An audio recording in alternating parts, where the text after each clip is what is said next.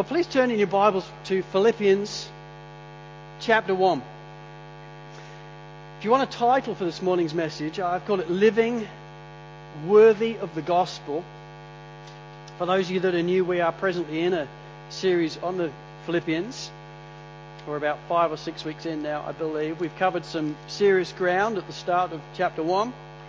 And the opening 2 verses, we see Paul greeting them with really what is a pregnant prelude as he starts to detail to them where he's going to be going in the rest of the book. In verses 3 through 11, Paul gives thanks for them and praise for them.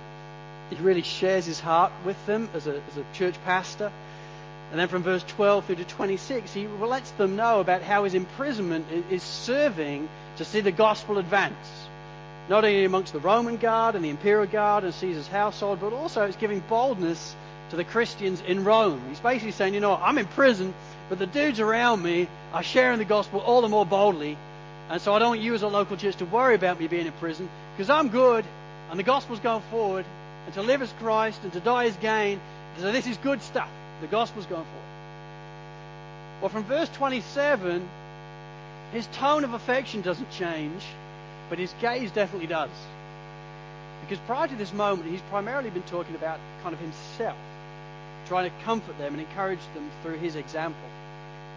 And now his gaze is going to go on to them, about how he wants them to apply all this stuff, how he wants them to live and respond to the glorious gospel that they've been recipients of. And so let's read together from verse 27 to the end of verse 30.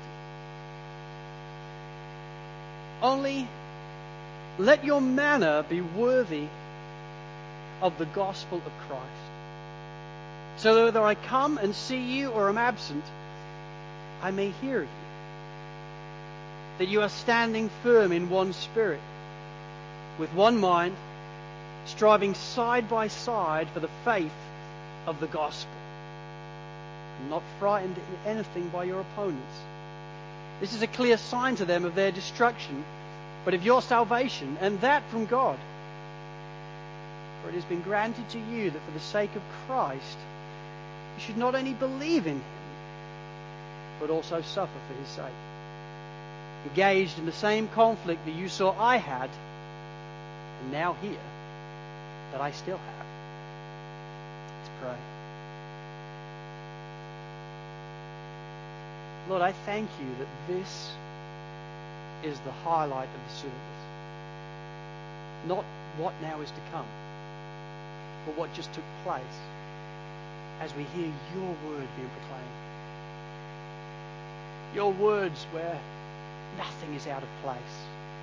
Nothing is overstated or understated. Everything is accurate and clear. And Holy Spirit, would you take this clarity today as we sit under your word? Would you take this clarity and make it alive in our hearts? Give us eyes to behold the glories of what Paul is saying here. Oh Lord, help us see that 2,000 years on, this applies to us. Our names are here. Our faces are seen here. Would it encourage us and equip us and comfort us and provoke us? Lord, have your way. Amen.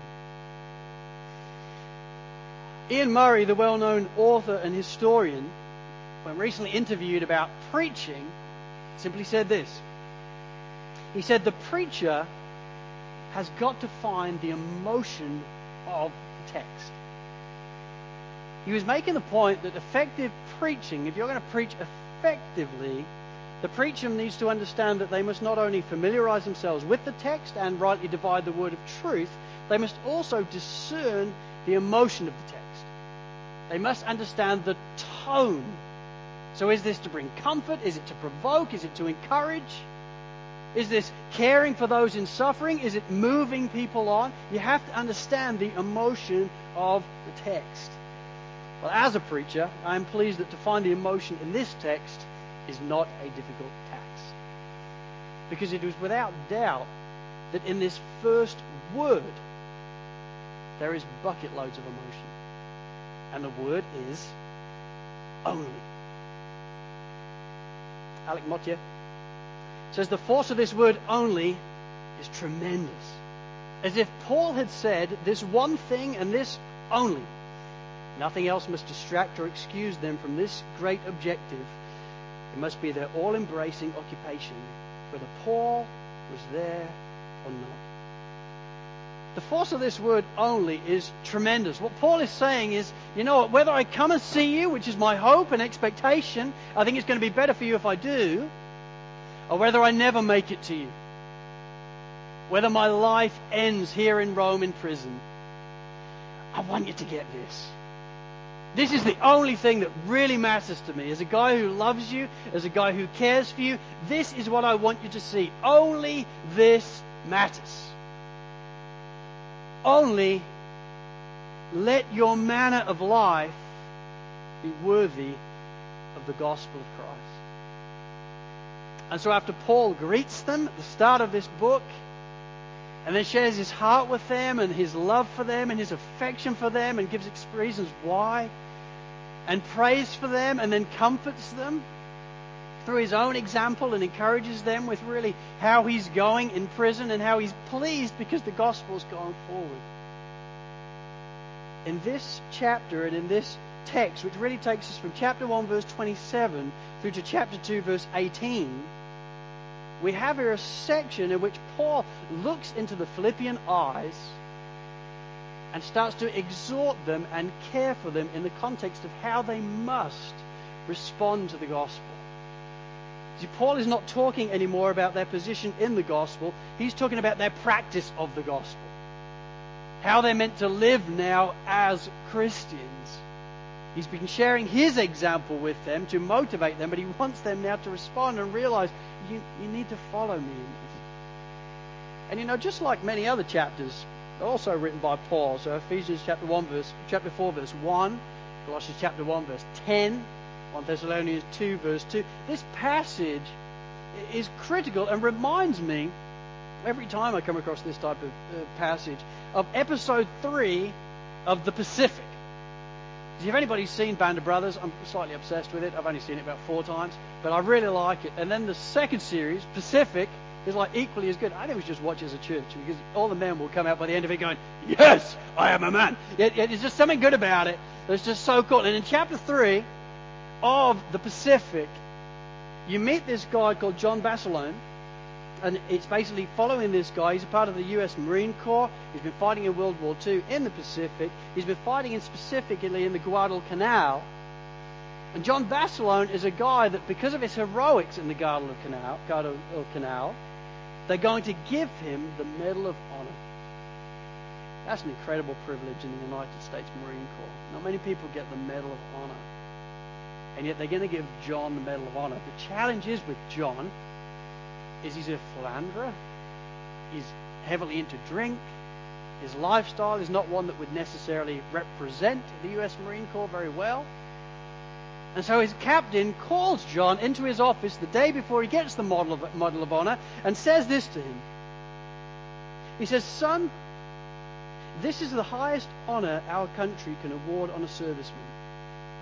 And so from now on, try to act like it's yours." His whole premise is, we are going to give you the Medal of Honor for your heroics. So from now on, try to live like it's yours. And we want your life to fall into line with the medal that is around your neck. The prize of what you have done. Well, in so many ways, I think Paul is talking to us about a similar type of thing. Now, we have not earned the medal. Jesus Christ has earned the medal for us. But it is now wrapped around our neck, the glorious gospel of Christ. And Paul is saying, now, I want you to live then like it's yours. I want you to live in a manner worthy of the gospel of Christ, worthy of the medal that hangs around your neck. And you know, as we study this, and particularly because I'm aware that this whole section is going to go from chapter 1 verse 27 through to 2:18, in terms of groundwork, we have to understand that there is a lot of undercurrent of citizenship in what Paul is saying here. And you have to understand that, otherwise it really doesn't come alive fully in the way that Paul wants it to. See, this Greek word, that doesn't obviously say here, but the Greek word is parletuester. And this word, parletuester, is translated here as live in a manner. But it can also be translated behave as citizens. That's important. So if you've got an ESV Bible, you'll see there's a little star or something by it, and there's a footnote, and it says, oh yes, you can also translate it behave as citizens. Paul is deliberately using this word because he does want to help them see that living in a manner is important. But there's this undercurrent of citizens, of citizenship. And this is something that he's going to come back to time and time again later on in this letter. See, Philippi, by way of background, was a Roman colony. And this Roman colony idea was a title that would be highly prized at this period of time. Colonial status meant that for Philippi, if you were a part of the city of Philippi, you were a Roman citizen. So their names in this local church would have been written in the rolls of Rome. Their legal positions would have been the same as Rome itself. They had the privileges of Rome itself. They were, in effect, a homeland Rome in miniature in Philippi. And they were really proud of it.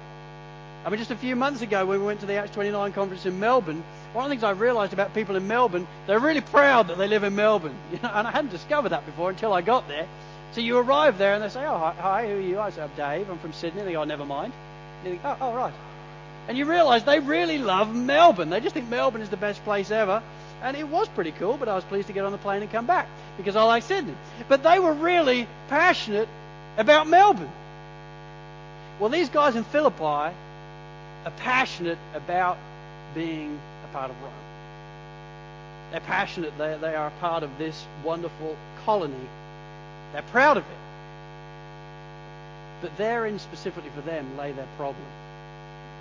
Because they were too proud of it. There was the distinct smell of arrogance around them as they thought that they were something special in effect because of their colonial status.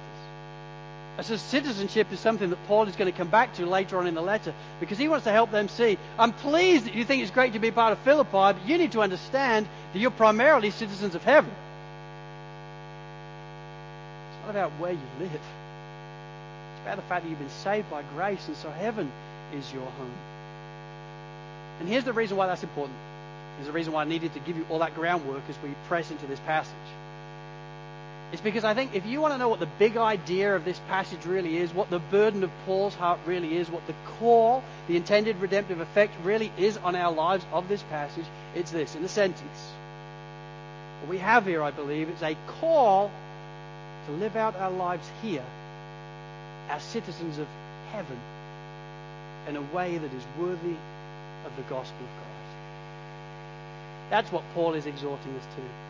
That's what Paul is calling us to. Understanding that we're called to live out our lives here, we must nonetheless understand that we are citizens of heaven, and so we're called to live out our lives here as citizens of heaven in a manner worthy of the gospel of Christ. And you know, this is a call and encouragement that I think we all need to hear at different times, don't we? I mean, we can be tempted, can we not, to think that we have all the time in the world to live for Christ. We'll get onto that when we're older. And then we get older. And we think, I'll get onto that when I'm even older. And you just think, I've got plenty of time. I'll get onto that next year. And then how many times at the end of the year do you have conversations with people and you go, my, this year's gone past quickly? Do you realize we say that every year? Our lives are just going. We're tempted to just think we'll get onto that later. And Paul doesn't want us to do that. He's aware that there is an urgency in this tone. But we can also be tempted, I think, as Christians, to think of this place as home, can't we? To think this is it. And we know that maybe when we're old and we die, we're going to be with Jesus. But right now, this is home, so it's all about this. Can you be tempted to do that? To make all your decisions purely dependent on what you see? Well, Paul knows that temptation. So he wants to help the Philippians, and indeed us, see, no. Your citizenship is in heaven. So you need to live in a manner worthy here, understanding you're citizens of heaven, in a manner worthy of the gospel of Christ, because heaven is your home. You know, 2 points then as we get into this section, and then continue it next week and the week after. 2 points that I've learned from my friend C.J. Mahaney, and I cannot improve on the 2 points, so these are his 2 points in effect. And here's the first. Number one, our heavenly citizenship. As we understand what this text is really about, number one, we have to see then our heavenly citizenship. See, the gospel, without doubt, has been Paul's central passion right the way from the start of this letter, hasn't it? It's the thing he's always gone on about. So verse 5, Paul thanks the Philippians for their partnership in the gospel with him. In verse 7, he continues in that same vein. He wants to thank them for their defense and confirmation of the gospel with him. In verse 12, he describes his imprisonment and the effect of his imprisonment, that the gospel is going forward. And in verse 18, he continues to that point, explaining that even though I'm in prison, the gospel is going forward through the church in Rome, so I'm pleased. To live is Christ, to die is gain. The gospel is going forward. This is good.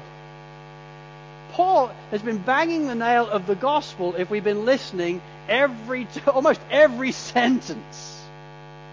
And so when we get to verse 27, and when we encounter this exhortation of let your manner of life be worthy of the gospel of Christ, it's really important that we understand what he is saying and what he isn't saying. Otherwise, we could be in a world of hurt really quickly. This for me, in all honesty, this is like pastoral danger ground. It's so important that we understand the implications, the imperatives of what he's saying. But we must also understand exactly what he is saying and what he's not saying. See, what he isn't saying is that we need to start living in a way whereby we will be worthy of the gospel of Christ. It's not what he's saying. He's not trying to communicate to them, and indeed us, that we are called to earn our salvation through our obedience and good works. It's not what he's saying. He's not saying, I want you to live now in a way whereby you become worthy. You become distinctly worthy. You earn this salvation that you've received. And it's so important that we understand that. Because if we get that wrong right from the start, this church will become a group of legalists within weeks. And we must always guard against legalism. Legalism will rob our joy. It will rob our peace. It will rob our faith. And I know it because I've lived it. For years of my life, I was a legalist. And so I grew up believing that Jesus Christ died for my sin. But then as soon as I kind of turned my back, I felt as if I was earning my salvation. And so I realized that you had to be passionate about preaching the gospel and sharing the gospel with people. So if I'd had a good week doing that, my assumption was Jesus and God were really pleased with me. They thought I was great. I could sit on the front row worshiping Jesus because this is all good. I've lived a good life. I must be really saved this week. And then the week after, if I hadn't done well in that, if I hadn't lived well for him, I hadn't read my Bible, I hadn't prayed, I hadn't reached out once, in fact, actually quite the other, I'd kind of been a negative effect for the gospel. I'm sitting at the back, assuming I must be kind of less saved this week. I've earned nothing this week. See, I was living as a legalist. I was living functionally as if the cross was not enough by itself. It was the cross plus me. And then, cross plus me, I'll be in or I'll be not in. It's a horrible way to live. It robs your joy. It robs your peace. Because constantly you feel like you're failing more than you're gaining. And so you live feeling that constantly God must be disappointed. Paul is not encouraging that legalism. He's not remotely saying that we are earning our salvation. He's not remotely saying that we are called to live in a way whereby we live worthily of the gospel in an earning way. No, Paul himself, one of the central messages of everything he says is that we are saved by grace alone, through faith alone, in Christ alone. That's his constant thing that he's trying to communicate to whoever will listen to him. That you're saved by grace alone, through faith alone, in Christ alone. That's the only way. Nothing in our hands do we bring. Simply to the cross we must cling. It's completely a work of grace. Jesus Christ alone is enough. What he achieved on the cross in our place is enough. See, if you're here today and you don't know Jesus Christ as your Lord and Savior, here's what I want you to know. Jesus Christ alone is enough for your salvation. And it's actually all that there is as well. Your works do not contribute anything. You may think, but my good works are good. Not before the Lord. They're like a filthy rag. Oh, yes. But Jesus Christ has done it all for you. That's the point. God made us. He made us to worship Him and find our identity and purpose and joy in Him. We rejected Him. We started to look around the world and think, this looks good, I'm just going to do this. That's by nature what sin is. And yet Jesus Christ in His grace pursued us, even unto death at a cross. And then through Him made a way that whereby we put our faith in Him, we're reconciled to Him and reconciled in full. Through faith in Jesus Christ, we are fully forgiven of our sins. Through Jesus Christ alone, we are fully justified, fully redeemed, fully adopted into the family of God, fully assuming a citizenship in heaven. Just through faith. It's not about your works. It's about His work. It's about what He has done. The Apostle Paul is not trying to cultivate here legalism. What he's trying to encourage them and point to them is that is in light of the calling that they've received, in light of the fact that Jesus Christ has saved them, in light of the truth that they are forgiven and they are redeemed and they are justified and that heaven is their home, in light of all those things,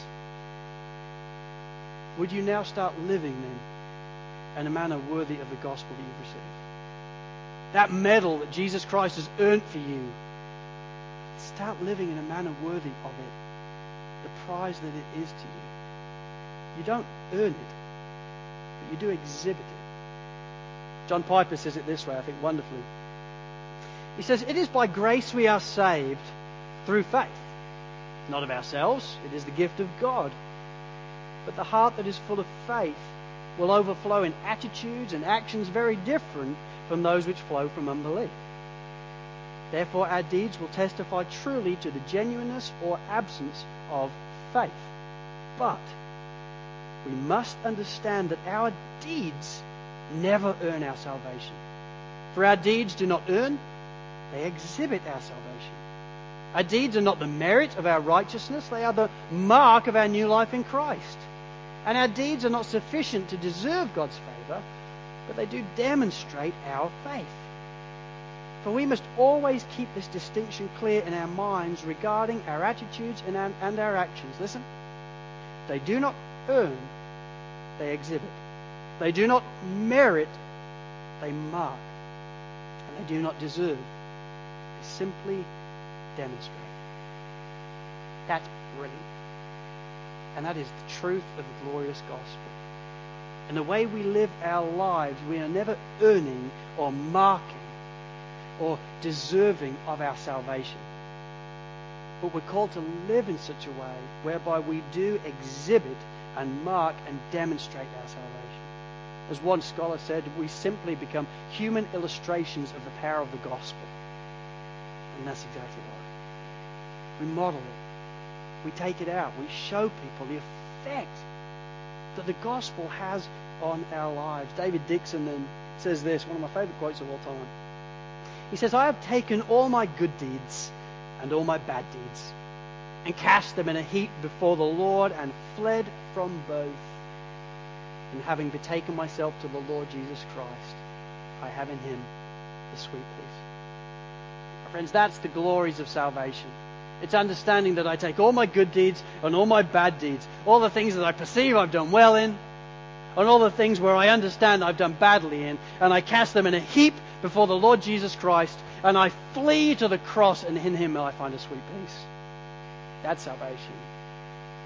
We don't smuggle in then our works. We understand it's all His works. So point one then, our heavenly citizenship. We have to understand who He's communicating to here. He's not talking in any sense about something we need to do to earn our salvation. But He is, number two, talking about our earthly reality. Again, verse 27.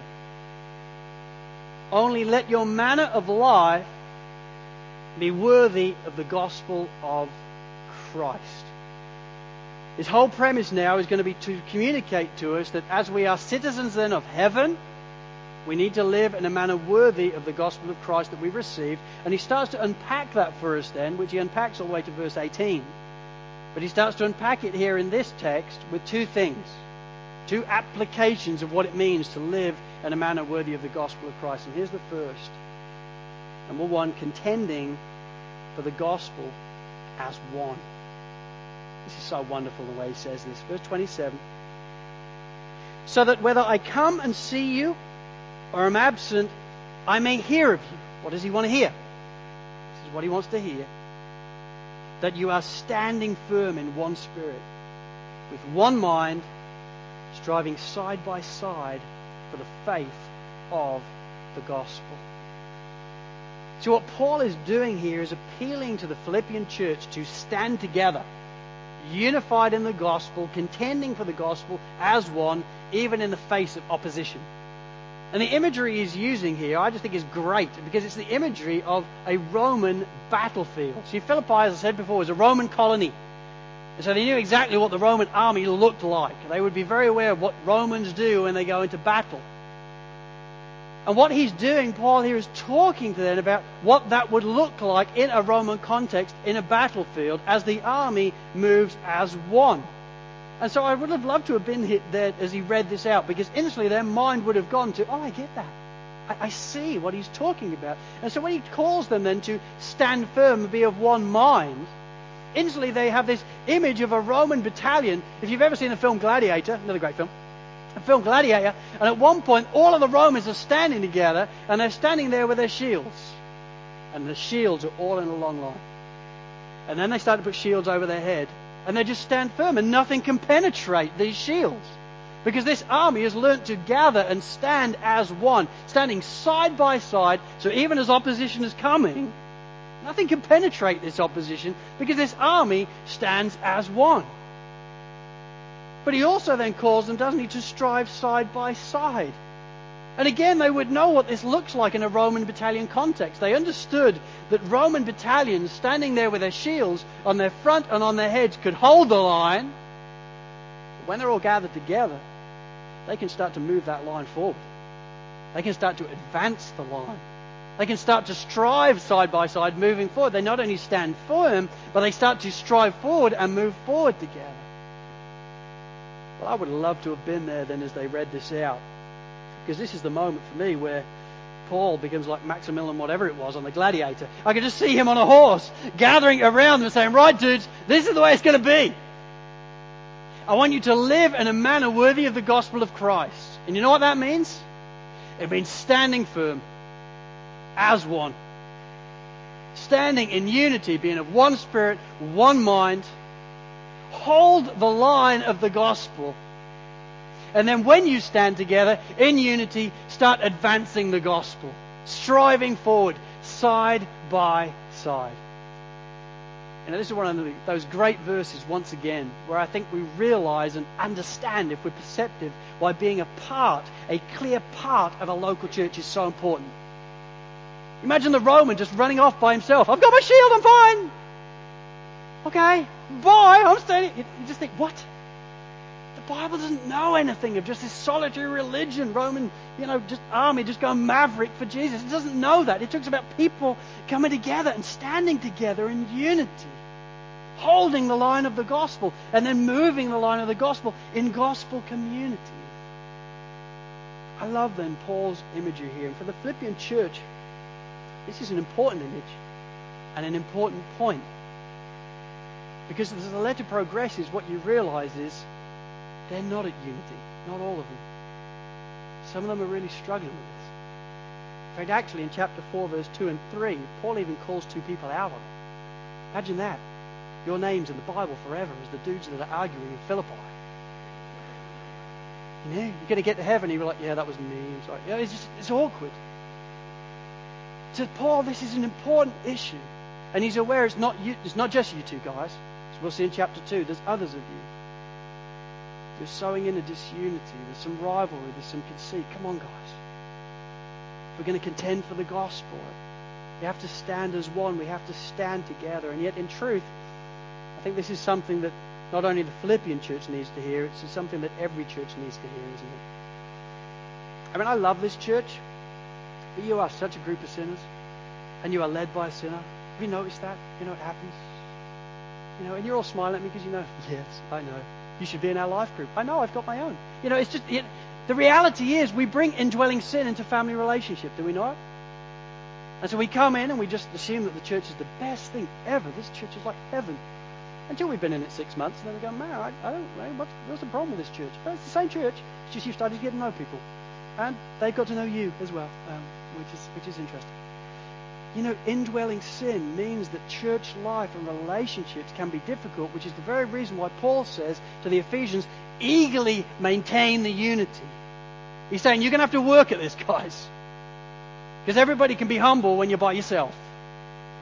As soon as you get with other people, that humility gets tested.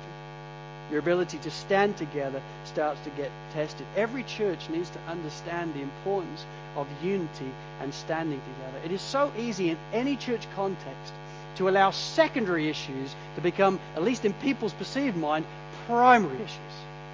And then all of a sudden, disunity comes. So instead of gathering around the gospel, we start to gather around homeschooling or organic food or immunization or an idea of sports or a certain emphasis on prayer or whatever it be. All good things, all fine things, whatever you like. But they will not be the thing that we build around in this local church. We're going to build around the gospel. And then we're going to give room where the gospel is not clear on application to let people be diverse. Because that's what it means to be diversified within unity. But if we're going to be full of unity, we must stand together side by side with our shields by our sides, linking arms as one. Otherwise this church will never make it. Paul knows that. I know that. We must be sobered. I think Paul is trying to sober us. You know, folks, we have an enemy who is real, who roars around like a lion, seeking to devour a local church. I'm so excited with what God is doing in this church. I'm absolutely thrilled. I'm so excited for our future as different things. You know, generally as a leader, things get foggy as I consider the future. But now and again, the fog lifts and you think, I think that's the way the Lord's taking us. This sounds great. But if I perceive correctly how I think the Lord will use this local church, what I want to tell you is this: we will be opposed by the evil one. And one of the main things he will seek to do is ram disunity into our midst by allowing secondary issues to appear primary. This is a deal breaker. If they don't agree with you on this point, leave. In fact, if they won't eat that can like you eat that can, are they a Christian? Sounds far-fetched. But actually I've known churches to actually disagree on minor things as if they become huge things. It's the evil one at work. We must not allow that. This is army mentality.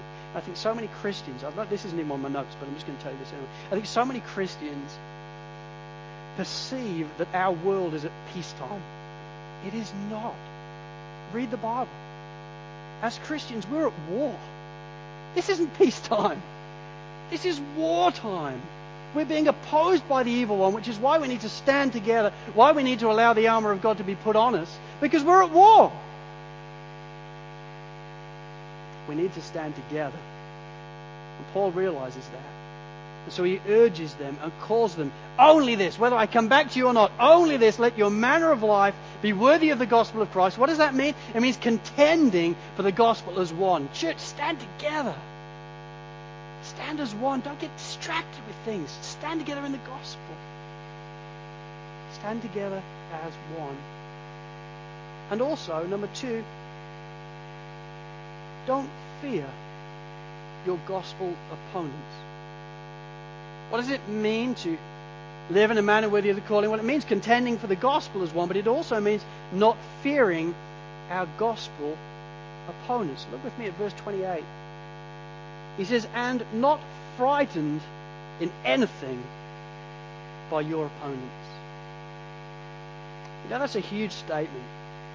And one that I'd have to say, as I read it this week, was just provoked by and challenged by it.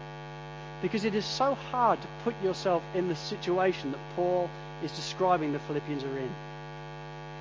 Because they are being opposed for their faith dramatically. If we were the church of Philippi, opposition for the gospel was rife, was real, and was significant. And so this opposition of the gospel, because it was so significant and so real, it would have been so easy for them to be intimidated by those that opposed them. See, Philippi was a Roman colony, and so by very nature, they had a lot of benefits of that, but by very nature, they had to then show an allegiance as a city to Caesar. And the whole premise is the emperor is king and Lord. And these guys become Christians, and they are certainly still respectful for Caesar and give to Caesar what is Caesar's. But their whole premise is, he's not Lord at all. Jesus Christ, the one that you killed, he's the Lord. He's the true king. He's the one to whom every knee must bow. And as they're preaching that, that's not a popular message. As they're preaching that, people are opposing that. How dare you say that in our city? How dare you suggest that somebody else is king and that Rome isn't what it's all about? And this was an opposition, a very real opposition that Paul himself knew only so well. When the church started, the third person who was saved, the Philippian jailer. How did he get saved? Because Paul was in prison. Because they were beating him up. They were opposing him as he stood firm in his message. In verse 30 then Paul says this. He says, and you're engaged in the same conflict that you saw I had, and now hear that I still have. He's saying, you remember when I was with you when the church started it up? Listen, because I do. I remember getting beaten up for the faith. I remember the way they opposed you. And I'm still being opposed. I'm in a prison in Rome. I'm still being opposed as I take the gospel forward. Philippi, I know what you're experiencing. I feel for you because I'm experiencing exactly the same thing. And yet, Philippi, I want you to stand firm and not fear the opposition that you're facing.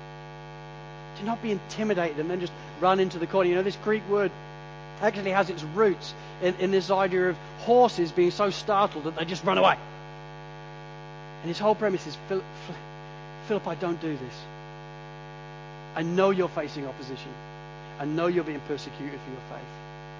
But stand as one in unity for the gospel and strive side by side for the gospel, and do not be intimidated by your opponent. Be fearful of those that are opposing you in the gospel. And in the second half of verse 28, he begins to then explain to them why that's so important. He says this. He says, I'm not frightened in anything by your opponents. This is a clear sign to them of their destruction, but of your salvation, and that from God.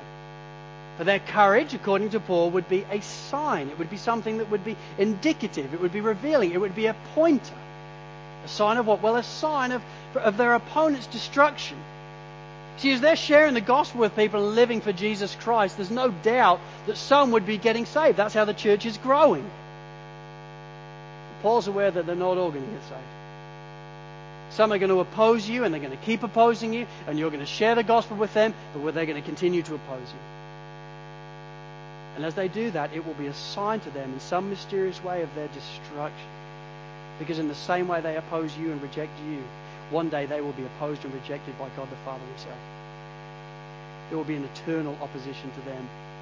And it will be a sign to them that as you live for Christ, of what they're going to receive on that last day. But more than that, it's also a sign of your own salvation.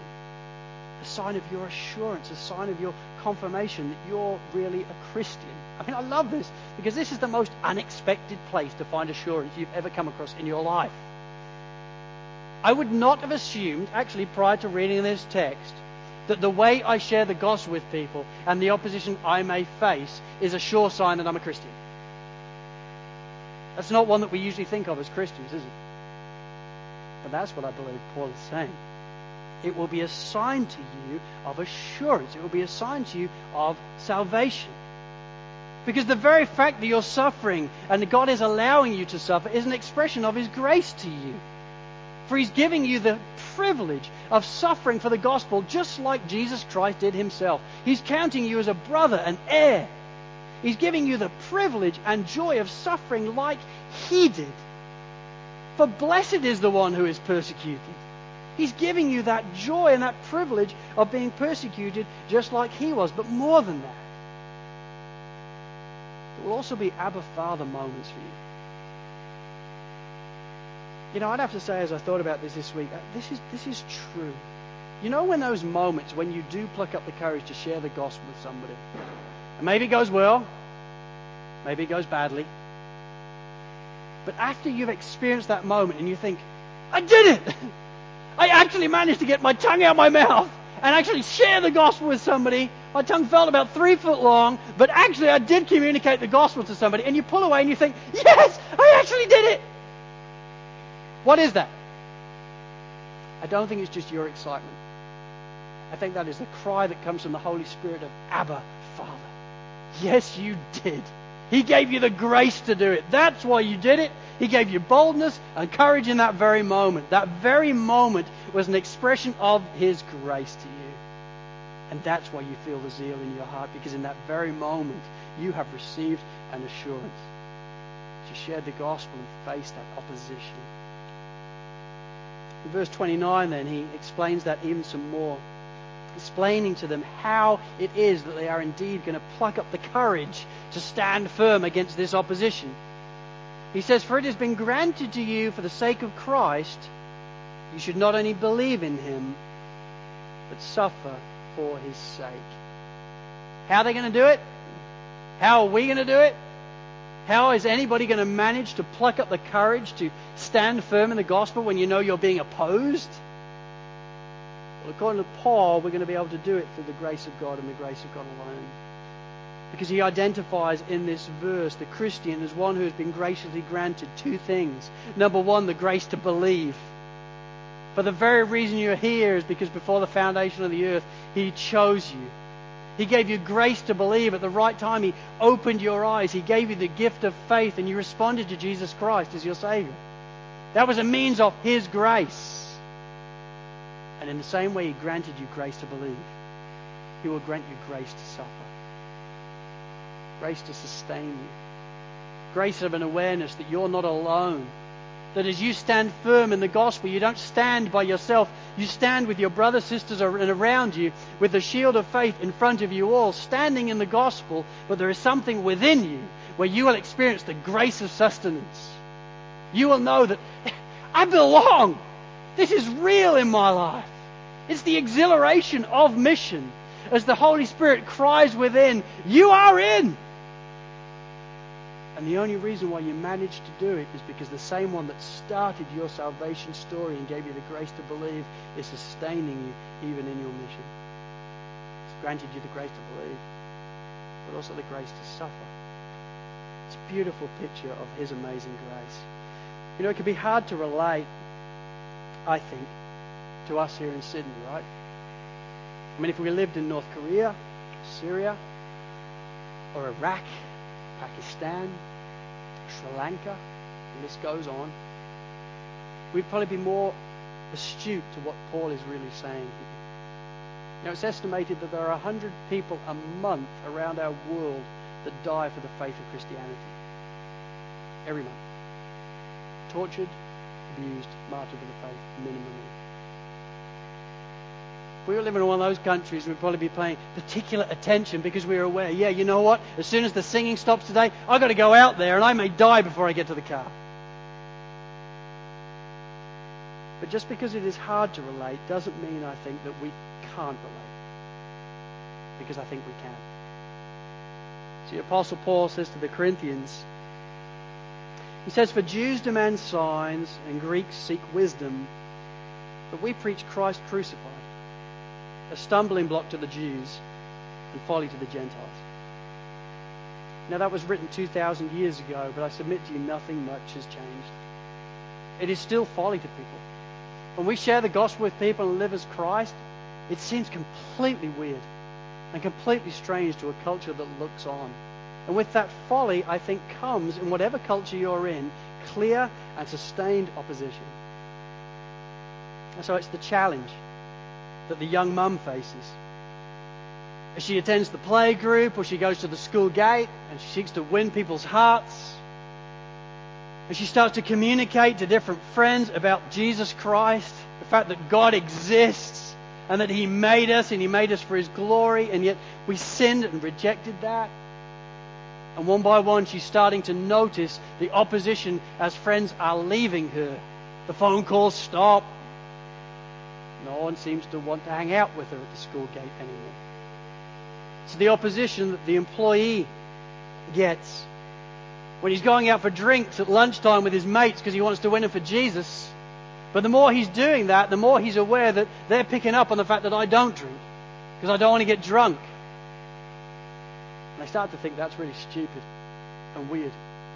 And as this guy seeks to live for Christ and live in a way that is holiness, as he ensures that he doesn't get drunk, he's trying to win these guys' hearts and he's trying to share the gospel with them, but they're becoming increasingly aggro because they feel judged by the fact just because of the things he won't do. And he's starting to be opposed for living for Christ. It's the opposition a student faces as they stand in college and questions come about, so what do you think about gay marriage? And they explain the biblical worldview, and then they're abused for it. How dare you be so intolerant? And they start to stand up for what marriage means, a biblical manhood and womanhood, all things that come out of implications of the gospel. And she or he starts to be abused as inconsistent and arrogant. Who are you to say that Jesus is the only way?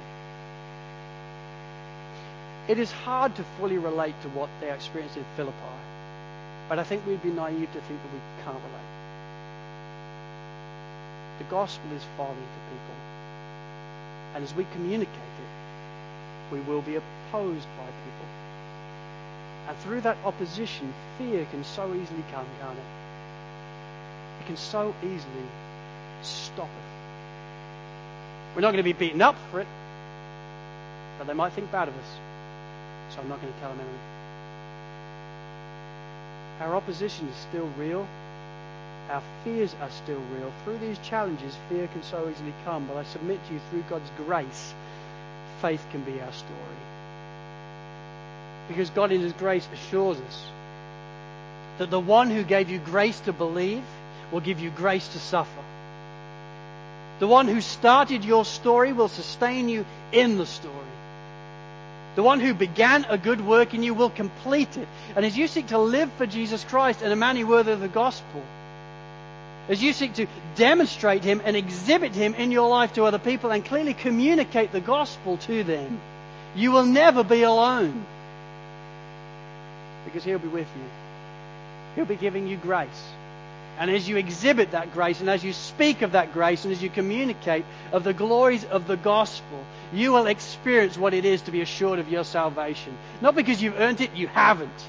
But you've experienced it as you've stood for Jesus Christ. And you know in that moment, that was His grace. That was Him in my life. Because by myself, I'm a chicken. But with Him, I just did that. That was His work in my life. I must be a Christian. I must be saved. My friends, as citizens of heaven, would we be a people who live out our lives here in a manner worthy of the gospel of Jesus Christ? We can never earn it. We don't need to. Jesus Christ has earned our salvations alone. And so it is by grace alone, through faith alone, in Christ alone. End of story. We can never earn our salvation. But we can exhibit that it's taken place in our lives. We can demonstrate it. We can illustrate it to those around us. And would we illustrate it then as a local church? Would we be a people who contend for the gospel as one? Would we not allow any secondary issue to become primary above the gospel on which we unite as a local church? And we'll be looking at that more next week and the week after as Paul starts to take us on a tour of what it really means to stand as one. And would we be a people who don't walk in fear of our gospel opponents, understanding Jesus is with us. He's never going to leave us. So would we stand firm in courage and grace in the gospel? And would we walk in a manner worthy of the gospel of Christ that we receive? Amen. Let's pray. Lord, your word is so challenging and so provoking, and yet so comforting. And Lord, as we hear your word, there is something within us, the Holy Spirit at work in our lives that resonates with these words. This is true. Lord, would you give us then the grace to apply these words today? Would we hear your voice through Paul's voice, calling us to live in a manner worthy of the gospel of Jesus Christ? Lord, would you help us? We need your grace to do this. I thank you in advance that your grace is sufficient for us. And so would we take courage, and would we live for you? In Jesus' precious name, amen. Amen, my friends. We are not going to sing today. We are going to worship in our lives this week as we apply this.